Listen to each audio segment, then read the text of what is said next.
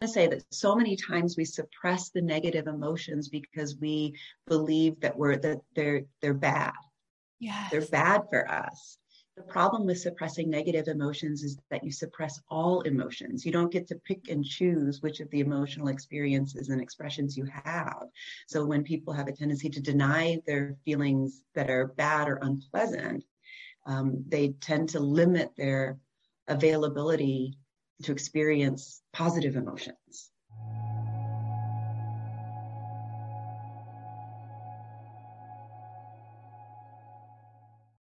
Hey, welcome back to Normalize the Conversation. Today I'm here with Dr. Natalie Dattilo.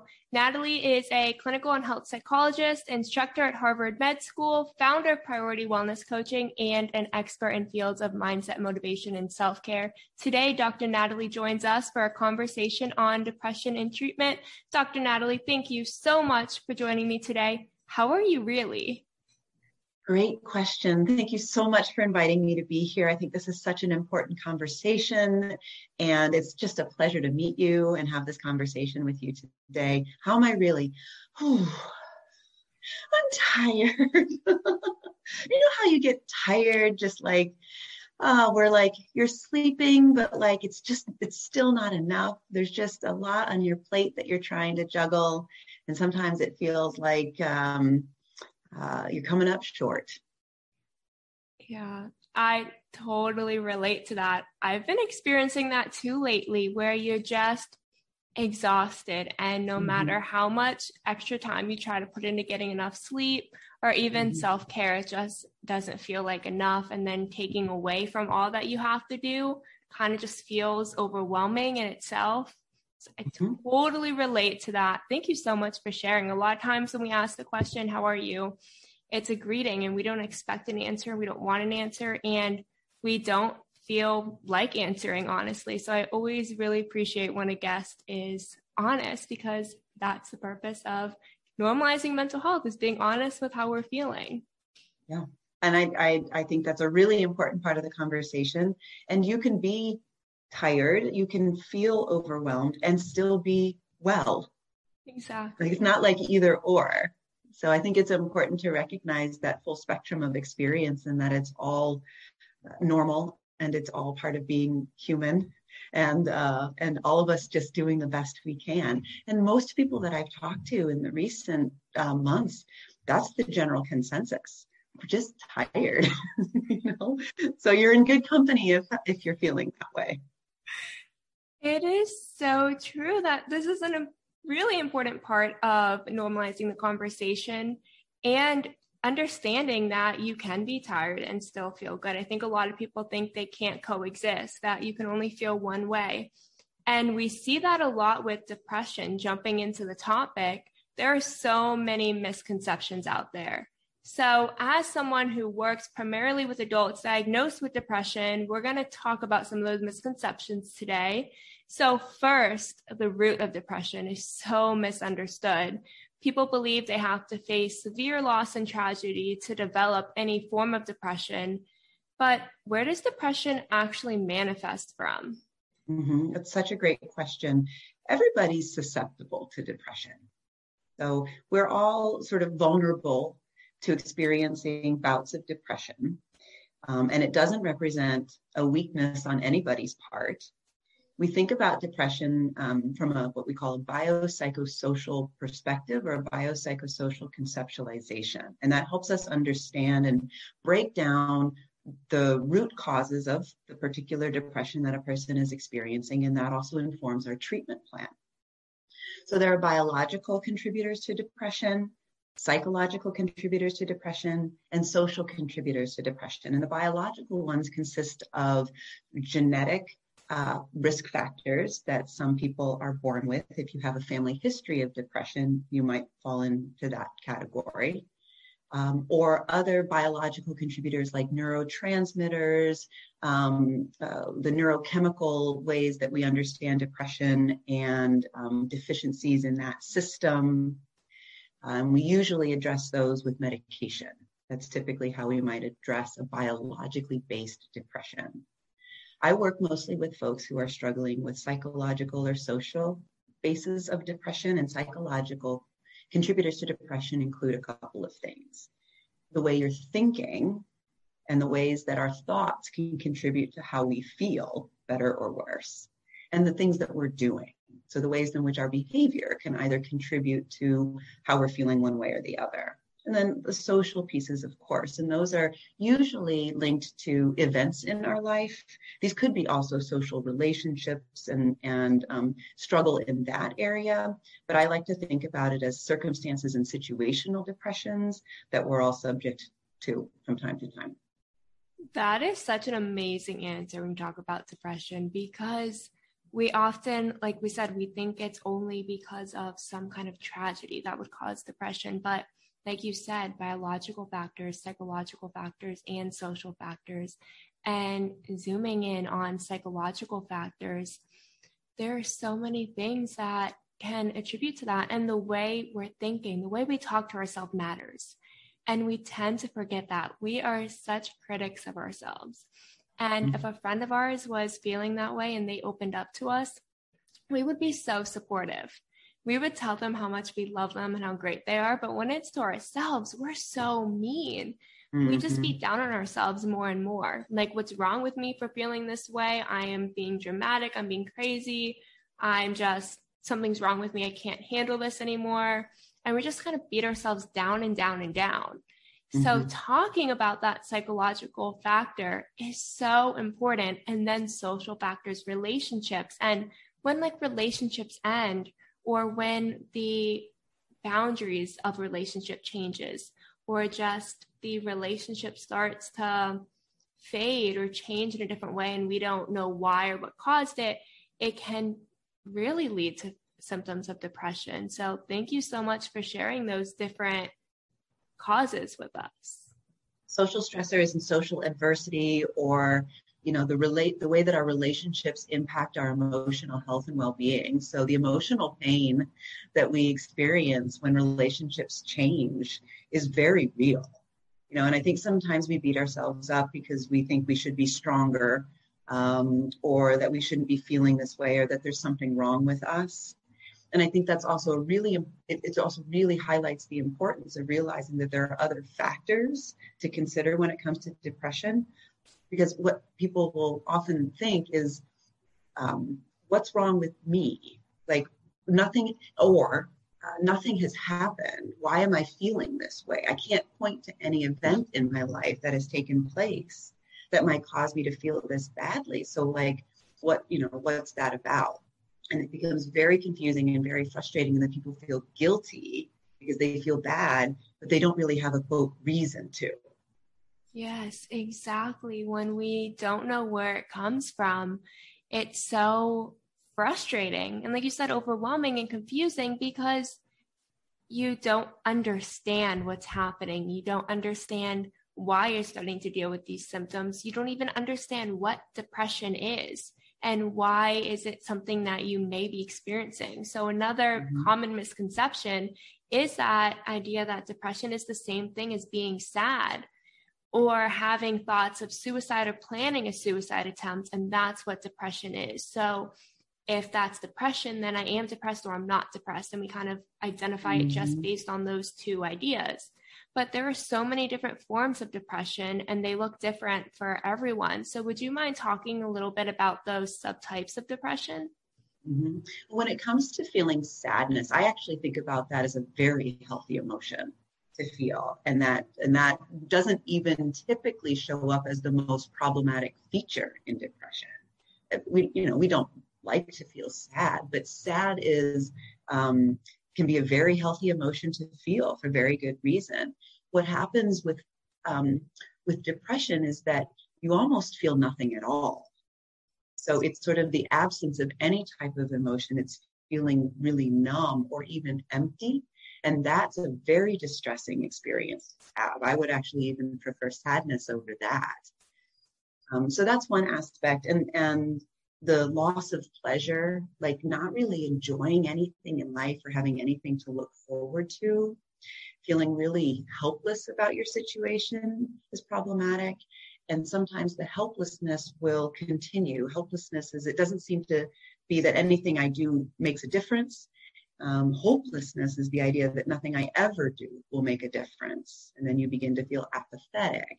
So there's like this continuum and this spectrum of experience, and working with a professional who can assess kind of where you are in that process is really beneficial. And the sooner you can begin addressing some of those symptoms, the better, obviously. The different types of depression, if you think about subtypes of depression, I don't know if people realize there are different types of depression. They often are characterized by how frequently they occur. So a person can have a depressive episode, a clinical depression or a major depressive episode one time and never happens again. There are people for whom it's a recurrent issue. So they'll have it once and then they'll be prone to flare-ups, and it's more chronic. There's also a low-grade depression, a type of depression we call dysthymia, or a persistent depressive disorder, which is sort of a low-grade or mild depression, kind of chronically. There's also postpartum depression, which most people know about, and there's even a psychotic depression. So it just depends on the nature of the symptoms, the frequency, and the treatment. I really want to go back real quick to the first thing you said, that sadness is a good emotion, because sometimes we forget that we're human and we are vulnerable to all emotions, and that's healthy. Emotions are healthy. Experiencing a range of emotions is healthy because you need to release, whether it's releasing the joy and burst of happiness within you or that burst of sadness or anger or frustration. It's all important, and it's all equally important. And one isn't necessarily better than the other, because without one, you don't have the other. Okay. And I just love that you brought that up. But so I was going to say that so many times we suppress the negative emotions because we believe that they're bad. Yes. They're bad for us. The problem with suppressing negative emotions is that you suppress all emotions. You don't get to pick and choose which of the emotional experiences and expressions you have. So when people have a tendency to deny their feelings that are bad or unpleasant, they tend to limit their availability to experience positive emotions. Yeah. So I think it's a really important point, and I just wanted to emphasize that.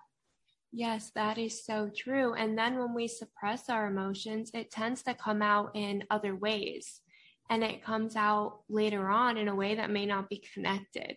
And then we may be confused on why we had a certain outburst or why it was directed at someone that maybe it wasn't intended for.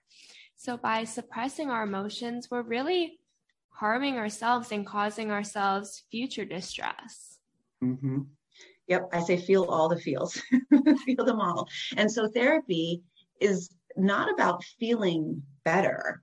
This is what I tell people. It's about getting better at feeling so that you feel like you have some agency or mastery when it comes to emotional management, having a better sense of what they feel like and how difficult they are to tolerate, and what you can apply, what kind of skills or strategies or regulation you can, tips you can apply to help just feel better about your feelings. Exactly. A lot of times, well, most of the time, we're not taught about coping mechanisms, especially at a young age. We're not taught about how to regulate our emotions, how to understand our emotions, identify them, how to manage them. We're not taught really any of that. So as we start to experience them, it feels confusing. It feels overwhelming because we have very little knowledge about them all. Mm-hmm. And we live in a society where there's a stigma on those negative emotions or those emotions we don't want to feel.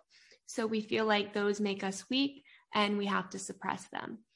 And it's just overwhelming. And then a lot of people can't access therapy, whether it's because there is a high demand and a short supply, whether it's financial reasons, whether it's infrastructure reasons where there's not a local therapy office or they don't have the bandwidth to be able to do online therapy. So there's a lot of times where therapy is thought of as the only option, but it's completely inaccessible. So then people start to feel really helpless. And then they feel like they don't know what to do. or sometimes they overload on self-care to try to make up for it. So before we jump too far into therapy and treatment, can we talk a little bit about what self-care is and maybe what are some of the boundaries for what self-care and how much it can do for you? Well, I'm an advocate, a proponent of self-care. I study self-care, like behavior in people and attitudes, and then barriers to self-care. So we can develop a better understanding and a more evidence-based understanding of what self-care is. So a lot of people talk about self-care, and I think that's great. And I think the original purpose of self-care was more medically focused. So it was to give empower people to take care of themselves without having to rely on their doctor or their healthcare provider to do that. So taking their health matters into their own hands, whether that was better understanding their medication regimen, better understanding what kind of lifestyle modifications they might want to make to best support their health and to really feel empowered to take care of themselves. It has shifted a little bit, as you probably know, and so a lot of self-care discussions revolve around pampering and taking some me time and really taking care of yourself. And I think that is all well and good as well. But I think we also think about self-care backwards. We often think about applying it after we need it or after we've, hit a wall or when we realize that we need a break. And I think about self-care as preventative, that it needs to be incorporated into your life on a regular basis as a way to stay healthy and stay well and prevent yourself from getting to the point where you I need a break. I'm at the end of my rope and I just need a break. So can we prevent you from getting there in the first place? And so what are evidence-based self-care activities? Well, we know that there are a number of self-care activities that work. And these are things that I think most people are already familiar with, but this is exercise, it's sleep, it's social connection, it's gratitude and cultivating positive emotions like gratitude and awe or curiosity. There's a lot of really good research on those topics. It's also play, making sure that you're making time to have fun. And to experience pleasure. That's a really important piece of prevention when it comes to depression. And then also meditation and nervous system regulation through breath work and things like that. So we know that those all work, and helping people develop a personalized self-care plan is a big part of what I do. Okay, I love that because we don't focus enough on self-care because, first of all, therapy and treatment is absolutely amazing, but if you're not applying anything outside of that office, you're really not getting as much out of it as you could be. So having that self-care routine in place to be there for you every single day is so important, but as a preventative measure. We are so reactive with everything mental health, whether it's therapy to seeking any kind of help to reaching out to self-care. We are so reactive. We don't really focus on the preventative. And self-care is an amazing, amazing preventative tool because you're giving yourself the space to care for yourself, to love yourself, to show up for yourself. And one thing you said to me when we first connected was doing it with intention. A lot of times we do self-care as kind of like a mindless routine, or we're just doing something because other people say it's good. They say pampering is good and me time is good, so I should do that. But without the intention, it really doesn't do much. Self-care, there's a really simple definition that I use, which is self-care are the things that you know are good for you. They're the things that you say to yourself, it would be good for me to do this. This would be good for me. And so sometimes that's paying bills, and sometimes that's doing chores, and sometimes it's taking an afternoon off, and sometimes it's connecting with a friend or making a phone call or taking a walk or scheduling a massage. It would be good for me to do that. It's just making sure that you're tending to your needs too, but those needs change. So part of self-care practice is regularly assessing, what are my needs? How am I doing? What do I need? And most of the time, if you're asking yourself those two questions, how am I doing? and what do I need, you'll find that you're probably doing fine. You're doing fine most of the time. And that, maybe what you need is, a little bit of downtime, or maybe you need to eat some food or something. Maybe you need to take a walk or stretch or something. But just getting into the habit of asking yourself on a regular basis, how am I doing, gives you the opportunity to step in sooner and take care of your needs sooner, or prioritize those, which I think is an important part. But the intention behind the activity is critical. It is really what makes self-care self-care. It's the deliberateness and the mindset that you bring to whatever activity you choose. And it could be 5 minutes. It could be 30 minutes. It could be several hours that you carve out to do some self-care. But it's the recognition and that's what you're doing. Exactly. How am I really? Checking in with yourself. How am I really? Such a good question. Be honest. Listen to yourself. Truly listen to yourself. A lot of times we ignore our body and our mind giving us these warning signs. They're letting us know that we need help, we need support, we need something. Like you said, it could be something as simple as food or stretching or walk, water. The big one. I need water. We tend to ignore it until we don't feel well, and we wait till we're completely burnt out, completely overexhausted, where we almost can't function before we say, maybe I should do something for myself. But if we're checking in with ourselves regularly, we have that option to be preventative. So that is huge. But now going back to therapy and treatment, when someone is looking for treatment that may work for them, what exactly should they be looking for? The type of treatment that might work best for them. Well, there's a couple of ways that you could go about figuring it out. And it might require, consulting with your doctor, or consulting with a mental health professional who can do an assessment with you, can assess your symptoms, and then help develop a treatment plan. And the treatment plan might consist of medication. That's one of the treatment options that are available and effective. It might consist of therapy in the form of a one-on-one counseling therapy. There are also group therapy options available. There are online therapy options available. There's a lot of self-directed online programs that you can take. So it's just a matter of a couple of things. How much are your symptoms interfering with your life? Right? So are we talking about something that's mild to moderate to severe, or severe? And that will be one of the key deciding factors in which type of treatment to pursue. Yes, your symptoms and how they're interfering with your life is such an important piece. And a lot of times we think that there's just one standard protocol and that's it. And what worked for someone else is going to work for me. But with different symptoms, with different levels of interference, we'll create a different treatment plan. And that is normal. And it's okay to have a treatment plan that's different from a friend or a loved one. But there are so many different types of therapy: psychotherapy, TMS, neurofeedback, cognitive behavioral.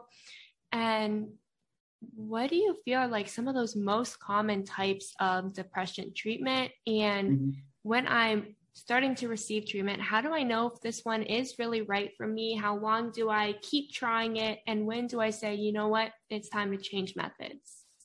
It's such a great question. And I don't know if we have these types of conversations nearly enough with whoever you might be working with to on a treatment plan, whether that's a mental health professional like a psychiatrist or a primary care physician who's helping to coordinate treatment.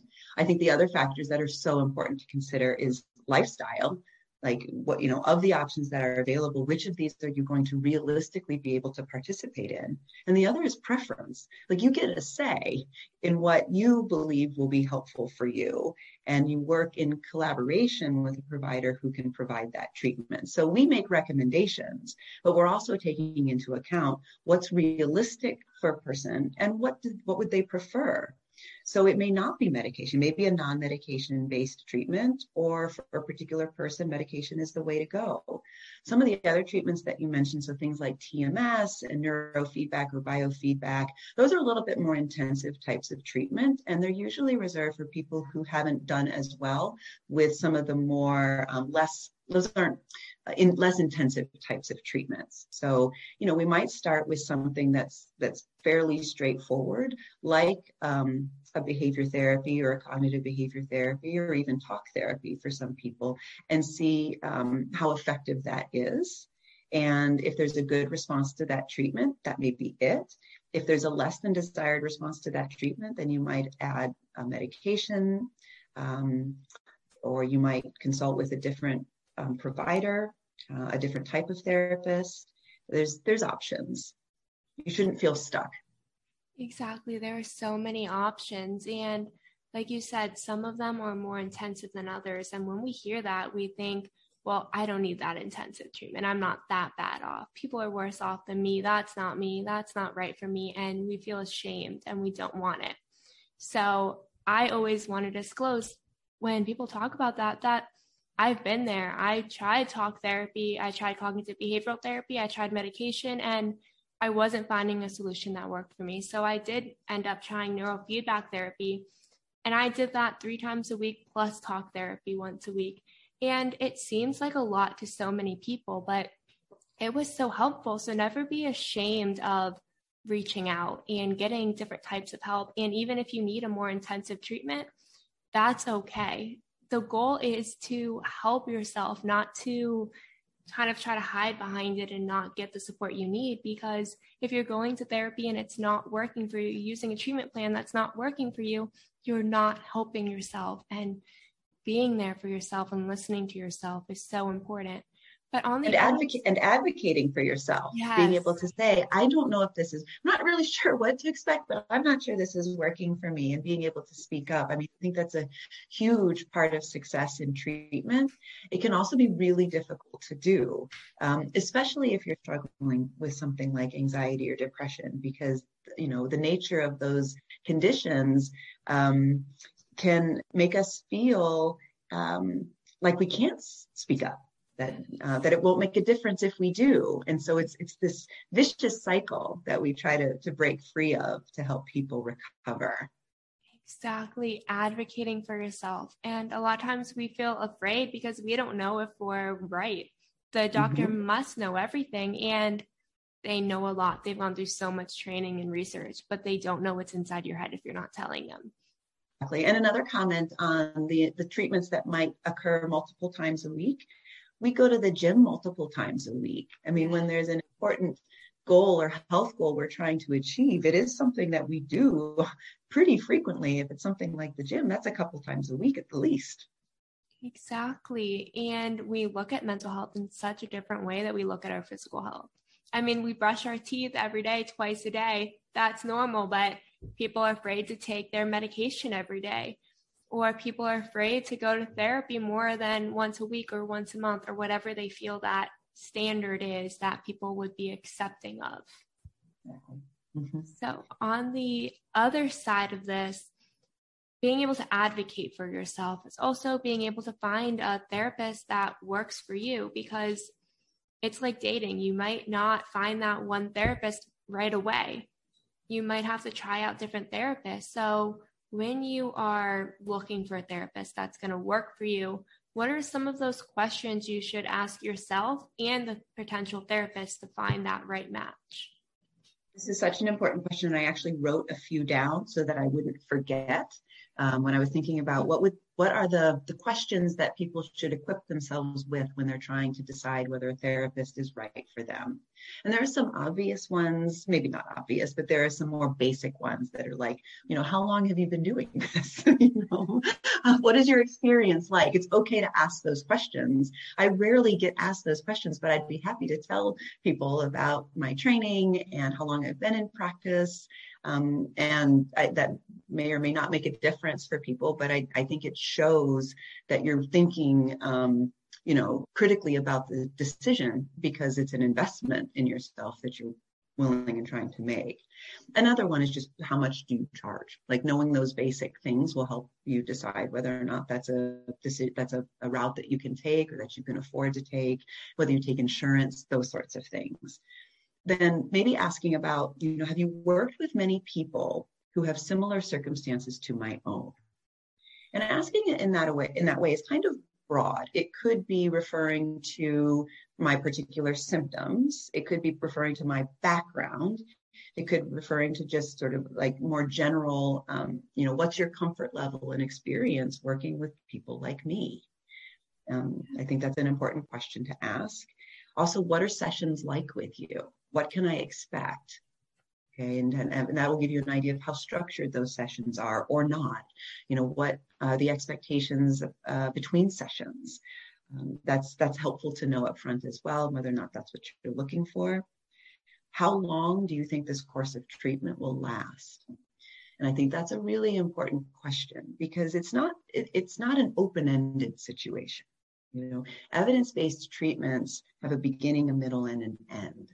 And so and even if you don't know exactly right off the bat how long a course of treatment will last, an experienced mental health professional will have a sense of about how long treatment should take. And then you just go off of that. And then also how should I best prepare for our meetings? What is it that, what are the expectations that you have of me? And how can I make the best use of our time together? Yes, these are incredible questions that so many people don't know is an option to ask. Yes. And we should be asking questions because we have a right to know. We have a right to know if we are going to be comfortable with this therapist, if we can afford this therapist, if we can feel safe with this therapist. And if they can feel safe with us and they're able to accommodate our needs and our wants.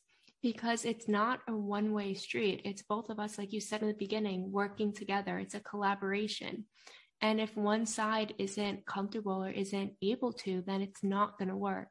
So right. Having that conversation. And it doesn't have to be, it doesn't have to be about them or about you. It may just not be the best fit for any number of reasons, and that's perfectly okay. I also think it's important for your therapist to be asking you on a regular basis, how do you think this is going? And soliciting feedback. So therapists should be encouraged to solicit that feedback, make sure that that we're on track, that this is working for you, that you're getting out of this what you had hoped, and not being afraid to speak up. Yes, exactly. Because again, it's a collaboration. You both should be checking in, asking your therapist, what can I do to prepare, like you said, and the therapist asking you, how do you feel this is going? Are you comfortable? Do you feel like you're getting a lot of it out of it? Are there things that you wish were happening different? And both of you being open and honest, because without that honesty, nothing is going to change and you might not get out of it what you want. And, when we first spoke, we also discussed about that misconception that therapy can't be harmful. And it can be in different ways. So what are some of those red flags to look out for? I think this is an important conversation. So I'm glad that you're bringing it up. There is an assumption that therapy, any type of therapy is more helpful than none. And I don't think that that's necessarily true. Therapy can range from being effective, and we would want for it to be effective, to ineffective, which is, it was what I hear people say is, it was fine. It was, they were nice, and I enjoyed talking with them. But when I follow up and ask, what did you get out of that? What did you learn? What did you take away? What were the skills that you were working on? People are sometimes, they're not sure. They're not sure what they took away. They're not sure what they got out of it. And although it was, they thought it was nice and helpful to talk, they didn't come away with any transferable skills or actionable changes in their life. And we want to be able to help people make change in their life and sustain those change. That's the point of coming to therapy. And at the other end is harmful therapy that does more harm than good.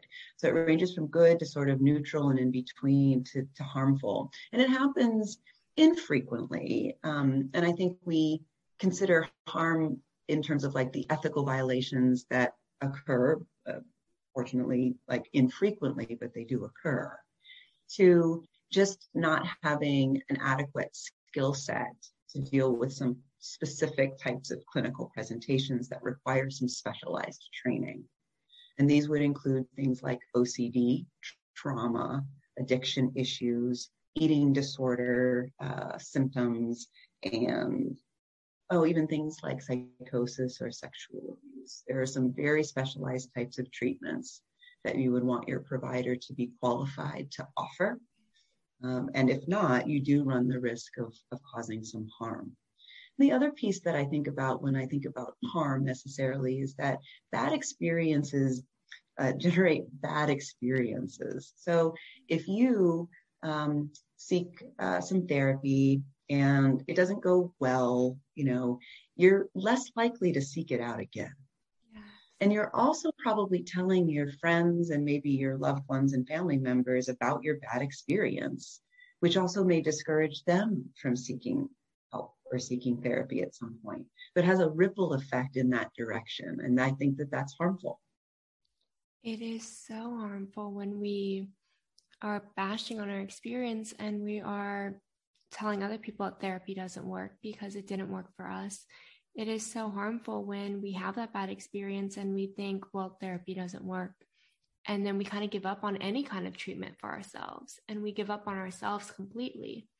Mm-hmm. And then going back to what you said is not knowing what you're getting out of therapy. A lot of times we believe that the goal is just to feel better, and we don't have any actual goal for therapy. So what are some examples of goals that people set for therapy and ways you may go about trying to set one for yourself? I love this. I would love to talk about goals because I do ask people, like, what are you hoping to get out of it? And sometimes people just aren't sure, especially if you've never done it before or talked with anybody who's done therapy. It's hard to know, well, what exactly am I supposed to be getting out of it? I also think it raises the importance of talking with other people about the therapy you're getting, which is something we don't do enough of. That's part of normalizing the conversation. And I think that's one of the ways to prevent harm is talking about what are you working on in therapy and what is your therapist like? Because it will become more obvious if something's amiss if you're talking about it with other people and you're like, they did what? They said what? Wait, I'm not sure what's happening. And you get that feedback, which I think is helpful. So I would rather have people talk about it than not talk about it, and to not be ashamed to talk about it. Goals for therapy, when I think about goals, so most people want to feel better, which is great. Okay. It's just not very specific. And so I would want for people to get as specific as they can about what they'd like to get out of this time we're going to spend together. And so if you were feeling better, what would you be doing differently? That's how I would reframe the question. So if you were feeling better, what would you be doing that you're not doing now? And the doing part is really important because it becomes a behavior. It's a behavioral goal. It's something we can see ourselves do as opposed to an internal goal that nobody can see. So, and then it's better and easier to measure and track over time. So that could be, I would be going out more. I would be spending more time with friends. I would be going to the gym more. I would be having more in-depth conversations with people. I would be opening up more. I think some other reasonable goals are things like communication skills. I'd like to be able to communicate better. I'd like to be able to manage my anxiety better, manage any of my symptoms better. Those are some good ones. That's typically how I would ask somebody to consider what their goals are. Can you turn it into like a behavior in a way that you would be doing something? That is amazing, because when it's measurable and you can see it, it's so much easier to see what you're getting out of therapy and understand that, okay, I'm actually progressing, because a lot of times we can't see the progression. And if it's all internal and we can't see it, and it's just small things adding up every day, but we're not recognizing it, we start to feel helpless again and hopeless, and it just is devastating. So having an actual tangible goal to measure makes it so much easier to see how far we're getting, and if we're moving forward, if we're moving backwards, if we're stuck, and what's actually happening. And going back to having those conversations about what's happening in therapy.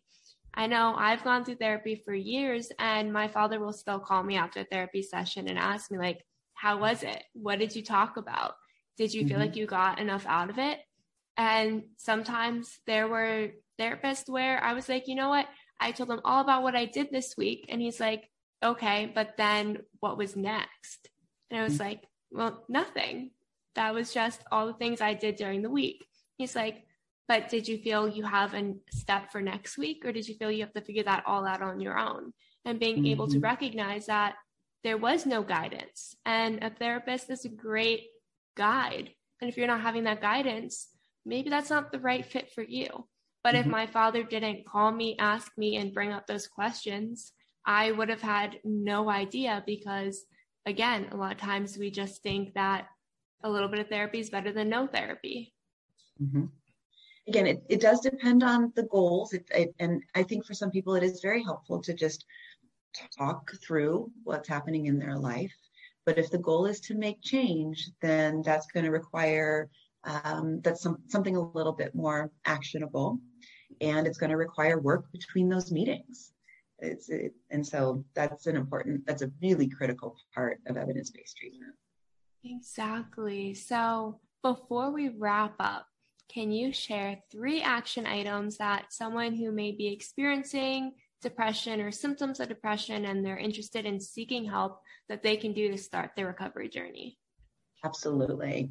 Okay. So one of the first and best ways to begin working on a depression or recovering from depression is to get activated, right? So depression we feel underactivated.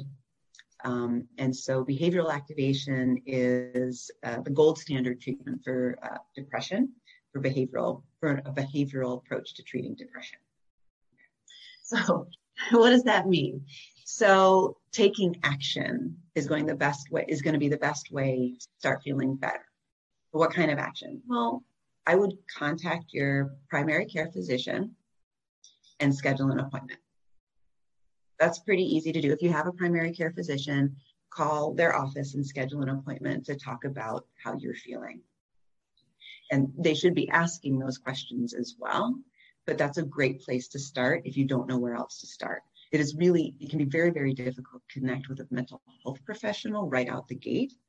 So your primary care physician should be able to help you with that. So start there.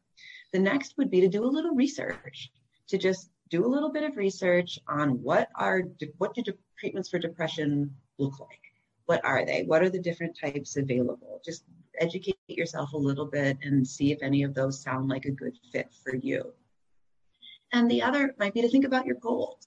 Again, just what is it? How do I want to feel better? What would I like to be different about my life? It may be like, why do I believe I'm feeling this way? But more so, how would I like for things to be different? So you get a running start in thinking about and planning for your recovery and being an active participant in your treatment. Okay, those are amazing steps. And I really want to emphasize number 1, because a lot of times we're afraid to tell our doctors about how we're feeling because we don't know what's going to happen.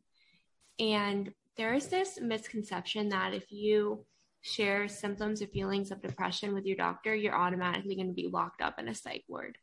So people are afraid to be honest, but if you don't answer the questions honestly, you may not be connected with the right person, and your primary care physician can offer you certain types of support and also help you find a mental health professional, give you a referral, give you recommendations. So it's not always that they're going to lock you up in a psych ward. And people don't realize that. Right. And I think sometimes it's sometimes considered an afterthought. So you might have a visit with your doctor and they might, in an offhand kind of way, ask you about your mood or how you've been feeling. And the way that the questions are asked is important.